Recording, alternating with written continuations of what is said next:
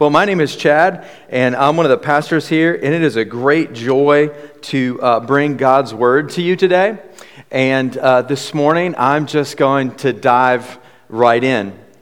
Psalm 23 is one of the great texts of the Bible. By the way, I get to choose what my text today. We're kind of in the middle of a series that Pastor Chris is leading us through, and so Jesse and I, last week and myself today got to choose our text, and I came to Psalm 23.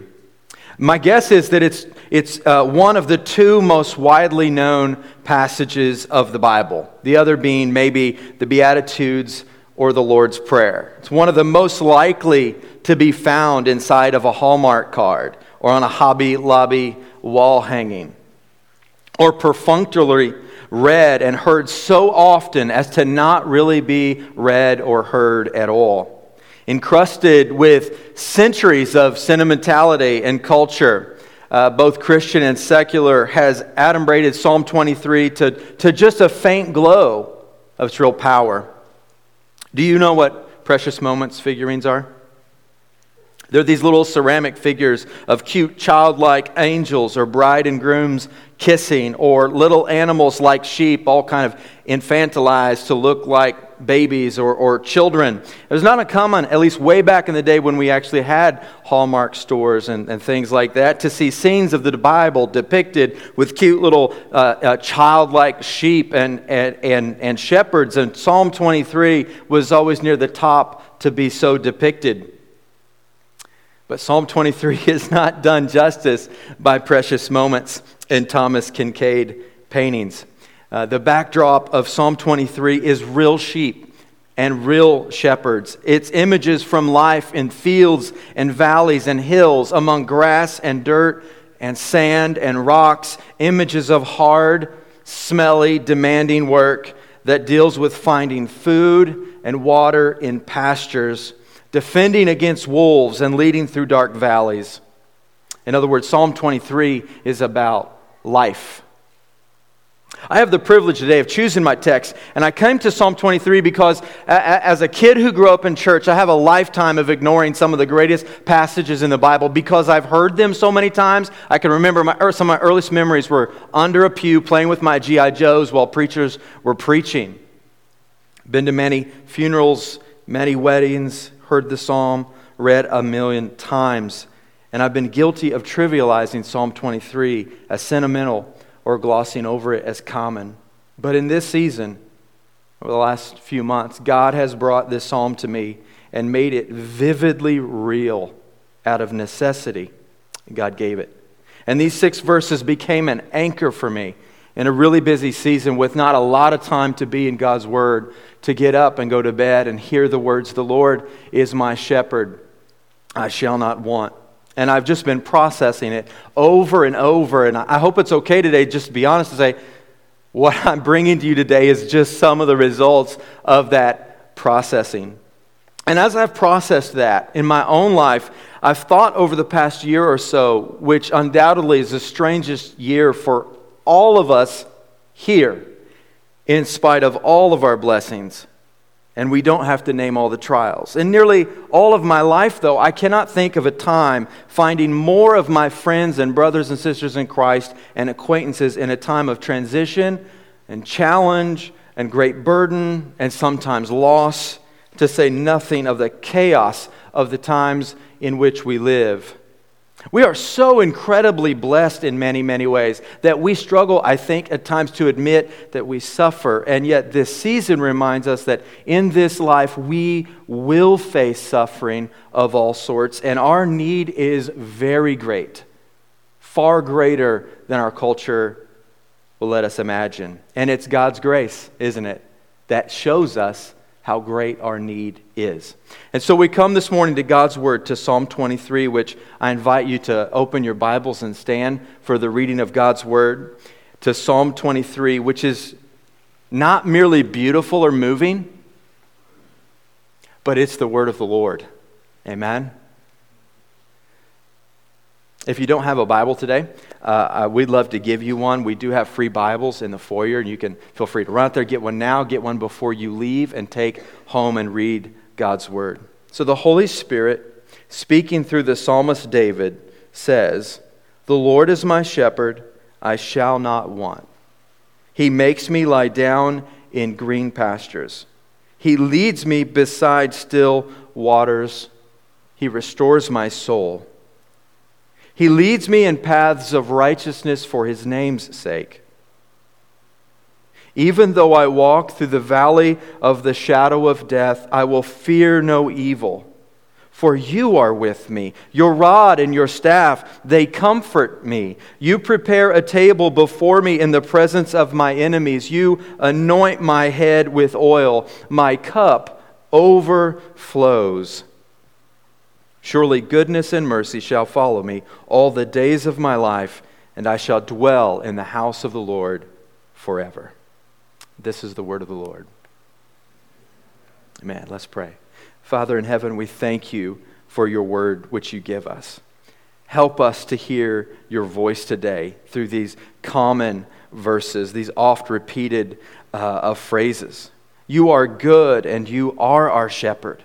We pray today that You would slow our minds and calm our hearts. Open our eyes and give us awareness of Your presence and Your nearness. Feed us with Your word. Water us with the living water that quenches our thirst.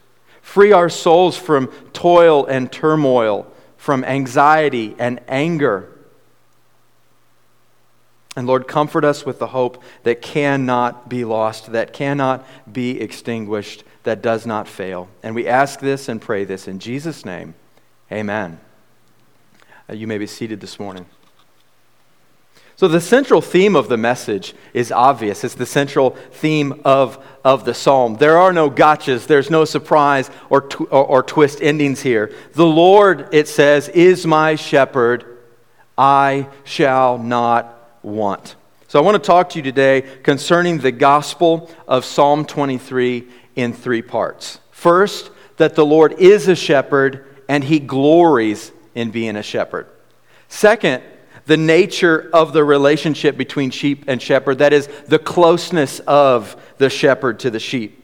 And third, that this is all really, really good news about Jesus Himself. It's good news that comforts. It's good news that restores. It's good news that gives hope. Well, eventually, every country music artist reaches a point in their career when they finally have to produce a gospel album. Or a Christmas album, right? Eventually, all artists have to do that.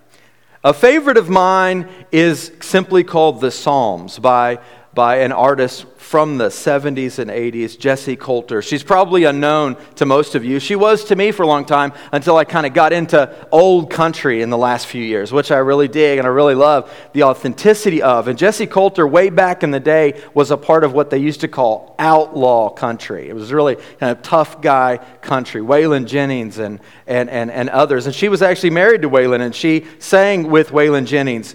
But after years of doing that, just a few years ago, 3 years ago, she went back to her roots and she did an album of just her and her piano for the most part. And she's just singing. And she's not singing hymns, she's just singing the Psalms. Psalm 150, Psalm 24, Psalm 36. And I love it because of its sparseness and its sparing, just the human voice singing God's word. And of course, Psalm 23 is in the list. Listening to that yesterday as I was thinking through and preparing for today made me think of the great privilege that we have to be able to pull a phone. Like, I would love to go back to my grandpa and explain that I could pull a phone out of my pocket. Right? Like my grandpa, who was a blacksmith, who had a phone on the wall with a dial and a really long cord that got longer and longer over time, and say, Grandpa, I can pull out a phone and I can play you, I can thumb in a search string, I can play you any song in the history of man in 2 seconds. In fact, if I don't know the song, I have an app. He's going to, what is an app? And I have an app that I can play a song into, and it will tell me what the song is. My kids do this to me. What is that song? When I was a kid, we had things called compact discs. And I want you to know that we were absolutely amazed in the 90s when they finally came out with a compact disc player that you could have in your car and would not skip when you drove. Like that was amazing. Because you would try to be so careful so you could listen to your music and not have the CD skip. Or you would hit it because it would skip. And finally, of course, they would all go bad and skip all the time. Before that, we had cassette tapes, mixtapes, like the original playlist, which took a lot of time to make if you really were dedicated to having your favorites in the dashboard. You would make a cassette mixtape. And you know all that nostalgia for the 1980s that's currently in vogue, which makes me realize that the oldies are now the 80s. When I was a kid, the oldies were the 60s. The oldies are now the 80s, and some of us actually lived that. Can I get an amen? But prior to the invention of the phonograph in 1877, think about that. 1877. Prior to 1877, no human ever heard music or song that was not performed or sung by other people in their presence. Think about that and think about the experience of all believers before that. It just makes me think of that when I think about David and all of his time as a shepherd. The Bible refers to sheep and shepherds over 500 times. It is so central to life for God's people, Israel. Many of the great figures of the Bible are shepherds: Abel, Abraham, Isaac, Jacob, Joseph, and his brothers. The great leaders of the Bible. Moses learned how to lead as a shepherd. David learned how to lead as a shepherd.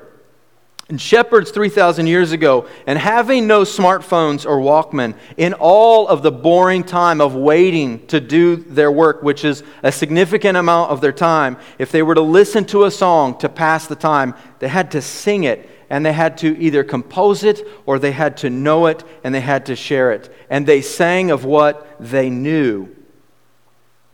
David in Psalm 23 sings of what he knows, and I wonder how often he sang it to himself, and how many times he played it over and over again, and how many times he taught it to others who also played it over and over again before it was put down in writing in a culture where most people could not read, but they heard the words. They did not normally read them. And David, as a shepherd, he sings a song that would make sense to people acquainted with the sight of flocks in grassy fields, the need for stone fences, the importance of streams of good water, and the value of a well-made staff. And shepherds were not exactly held in high regard in the ancient world. In fact, they were necessary. And flocks, great flocks, were signs of great wealth. But the man who owned them didn't necessarily herd the sheep himself. He found someone else to do that dirty job. In fact, we see this in Genesis when Joseph presents his brothers to Pharaoh as shepherds. The Bible actually says that the Egyptians, they gave them a land where they could kind of be apart. And they let them manage and handle many of the great flocks of Egypt, but it says that every shepherd was an abomination to the Egyptians. It was a dirty job. It was not an up and rising career. And even David, when he came to offer to fight the giant Goliath, was viewed as just a shepherd boy. And he was viewed as just a shepherd boy because you could give this job to shepherds. You could you could give this the job and say, you go do this hard thing. We're doing other things. You go sit and be with the sheep and do that demanding but simple work. What I love when I think about that, when I come to Psalm 23, is that David is saying that God is not too exalted to make himself known to sheep herders, but more so that God has chosen to reveal himself as a shepherd, a lowly job. And David says, the Lord is my shepherd. And by Lord, notice in your English translation that it's capital L, capital O, capital R, capital D. David is not using a generic term for God as to say, God is my shepherd or a deity is my shepherd. Rather, Lord, in all caps like that, is a substitute in your English Bible most of the time for translations which do this. It is a substitution for the Hebrew name for God himself, the name that he had personally revealed himself as and given to his people. In the Hebrew, it's Yod, He, Vav, He. It's four vowels that is so sacred that faithful Jews will not utter it. But the best pronunciation that we know is probably Yahweh. And David doesn't say Yahweh is a shepherd. Rather, he says Yahweh is my shepherd. And David sings of what he knows, not only about shepherds and sheep, but about God and himself. Praise God. We have these images in the Bible, such as shepherd, and this I get really excited. We have these images which we use to understand God in some way. And God is in some way, when the Bible uses things like God is a rock and God is, the Lord is a warrior, the Lord is a shepherd. You think of all the images that in some way God is analogous or like that image. But I don't think this works quite the way that we think it might. We see this in the New Testament where marriage is used to picture the relationship between Christ and the church. Paul talks about this in Ephesians 5. But instead of thinking, Paul basically saying we're trying to think about God, what is God like? We look out and we see marriage and go, oh, God is like that. Paul says, no.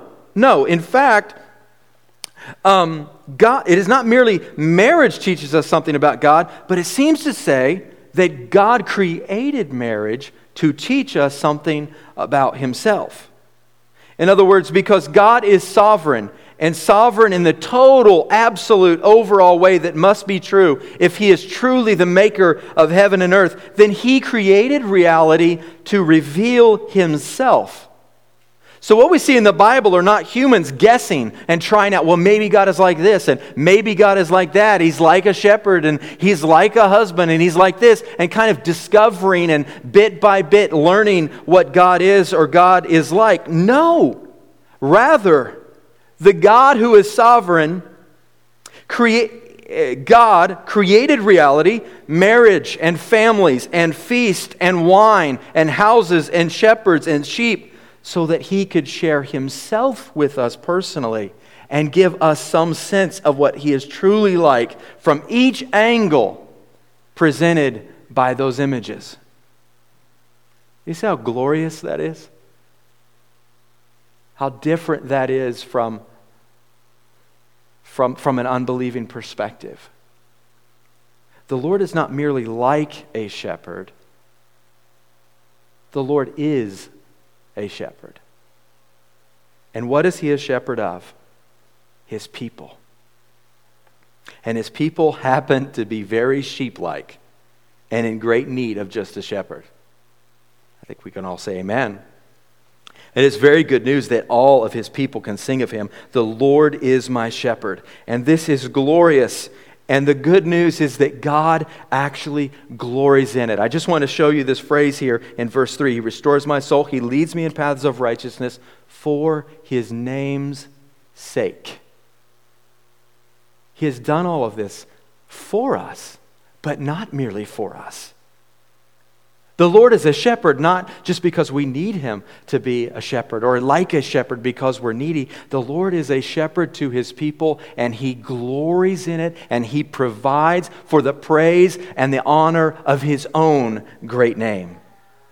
He leads me in paths of righteousness for his name's sake. Amen?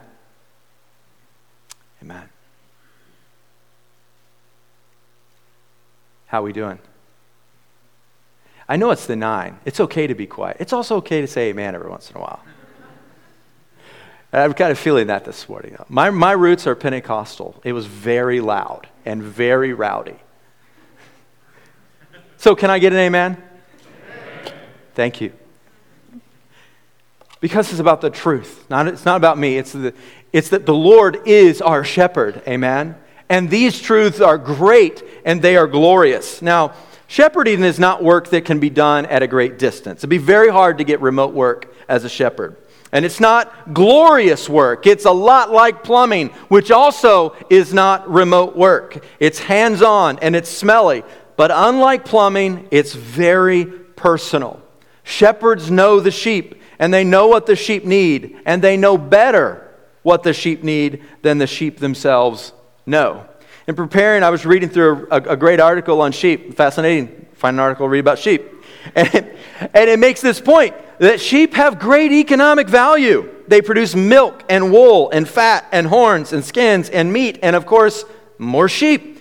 But the economic value of sheep, the article says, stands in direct proportion to the amount of supervision, guidance, and protection that the beasts require. Sheep cannot provide for themselves. They wander because they are very curious and friendly. And they get lost. They get stuck and they bleat and bleat and bleat. They can, as a herd, go into a frenzy and run headlong into the wilderness and over cliffs. They freak out when they should not, and they have no sense of danger at times when they should. And they are no match for wolves, like at all. They have no equipment to deal with predators in the wild.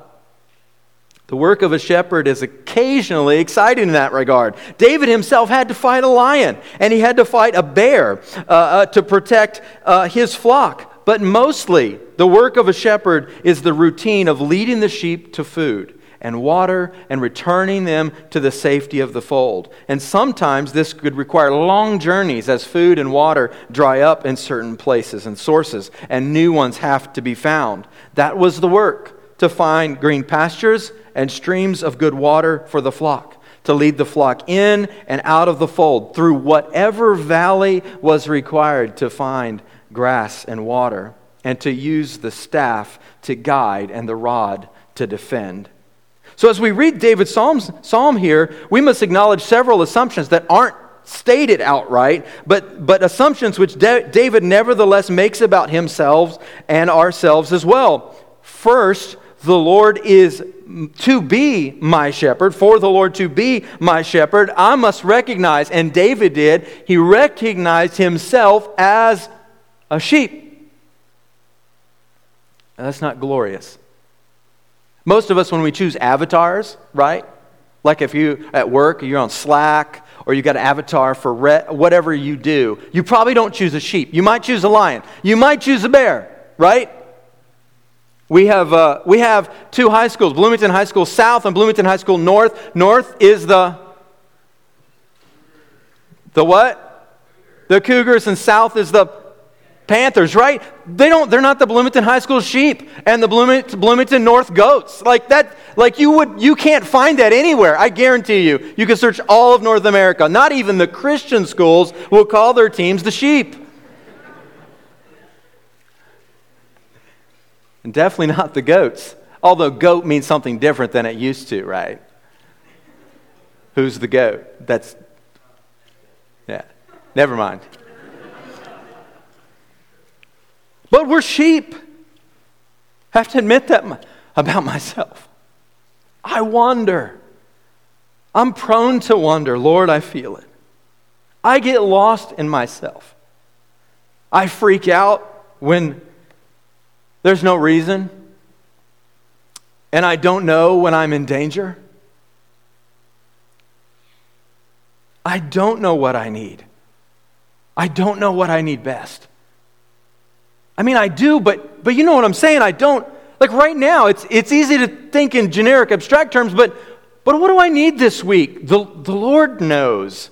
I don't know what tomorrow holds, or Tuesday, or Wednesday, or Thursday, or what could be by Friday. And I think in looking over the past year, we could all say that we don't know what could be by next Lord's Day, or what we might need, or what happens that's completely unplanned. Do you like to plan? I'm kind of a planner. Man, I hate it when my plans get blown. Sheep in English, I think, kind of teaches us something. You know, there's singular and plural. Like, the plural of sheep is sheep, right? Not sheeps. There's something there. Why is that? I don't know if this is true in the Greek or Hebrew. It's probably not. But in English, we just have a word, sheep. And that's because you never see a sheep really by itself. It's always the sheep. The sheep were playing. The sheep were on the hillside. If you ever see a sheep, they're in trouble. Like the shepherd has to move. In Jesus' parable, he has 100 sheep the parable of a great shepherd. He has 100 sheep. One gets away. One cannot get away. One will get lost, will die in the wilderness. We're not really lions. We're sheep. And the work of the shepherd is exactly what the Lord does for us. He makes me lie down in green pastures. That's what I need. He leads me beside still waters so that our life is restored and we are refreshed and strengthened. He leads us on right paths, even through valleys where we feel the darkness of danger, even the very shadow of death. I love this. Verse 4. Notice, even though I walk through the valley of shadow of death, I will fear no evil. So far, he has said the Lord, and he said, He leads me. He does this. All of a sudden, he's contemplating being in the valley of the shadow of death. He says, I will fear no evil. And all of a sudden, instead of talking about God in the third person, he looks to God and he says, for you are with me. Even though I walk through the valley of the shadow of death, I will fear no evil, for you are with me. The shepherd is close to the sheep, very close, guiding and leading and providing and protecting. And the sheep look up and they can see and know that the shepherd is with them. So that's what it means here, to look up at the shepherd and be comforted. Your rod and your staff, they comfort me. And this always struck me as strange when I would read Psalm 23. What is comforting about a rod? What is comforting about a staff? A couch is comforting, right? A blanket and a pillow are comforting.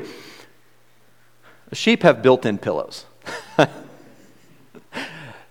But what a sheep doesn't have is a way to guide themselves and a way to protect themselves. It's what they mean to the sheep, to look up and see that a shepherd has a rod. That means that if an enemy appears in this dark valley, the shepherd will protect me. The staff means that whatever way the path winds through the dark valley, past mires and bogs, up steep paths near sudden drops, the shepherd will lead me. He has a rod to protect me and a staff to guide me. And when I see that in the midst of a trial or tribulation, to know that you are protected and you are guided is sweetly comforting.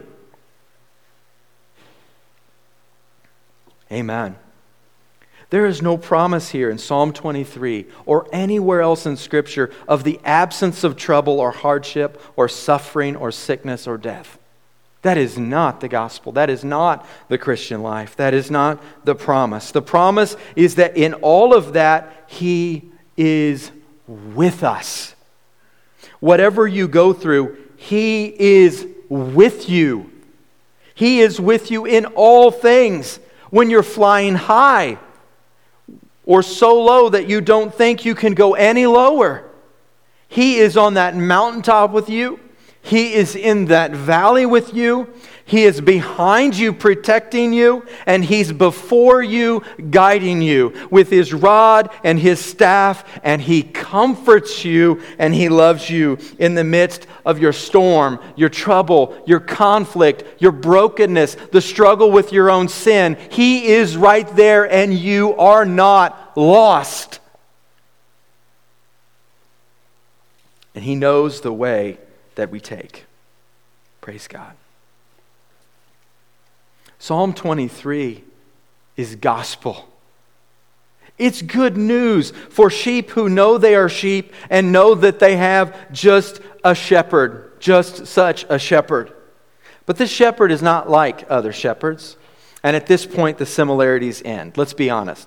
Sheep are shepherded in order to gain from their economic benefit. Wool coats, skins and milk, and lamb stew.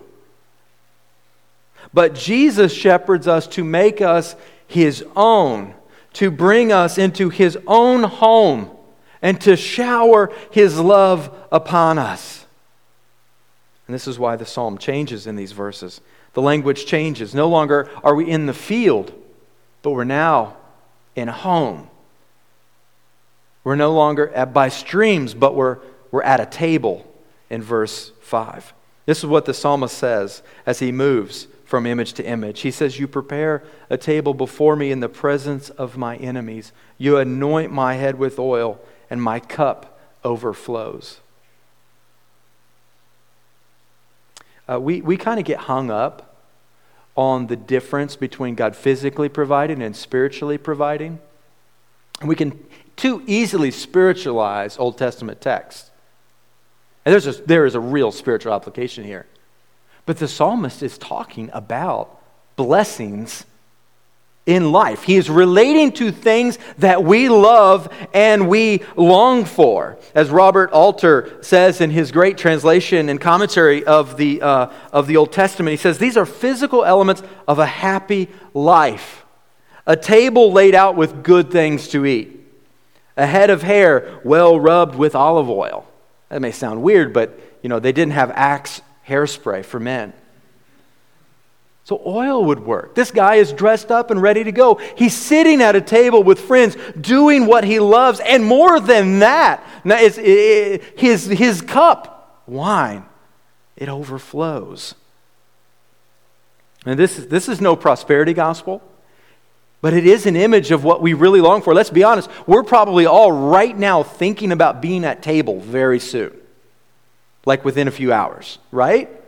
We long to have well-being and joy, and few things depict that better than a feast with friends in a place called home.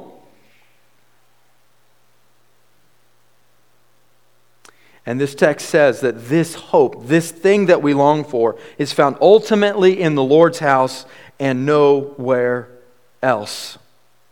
All of this is to say, what I haven't even dealt with so far, I've talked about the Lord is my shepherd, but what's the next part? I shall not want. Or as many translations today say, I shall not lack anything. You shall not lack anything, believer, of what you need. Physical and spiritual. It's easy for us to think, well, the physical's on me. I put food on the table. I get the paycheck in the bank account. The Lord provides forgiveness of sins and joy in my heart and good feelings and love. The Lord does the spiritual stuff and I do this. That is not the truth of the Scripture. The Lord provides, period. He provides all of it. He provides what's on our table. So when we pray and we give thanks for our food, we're not meant to just do that as a kind of cultural, praise God, good food, good grub, praise God, let's eat, or whatever. Like, it's just a Passover. It's to recognize that what's on the table is the Lord providing.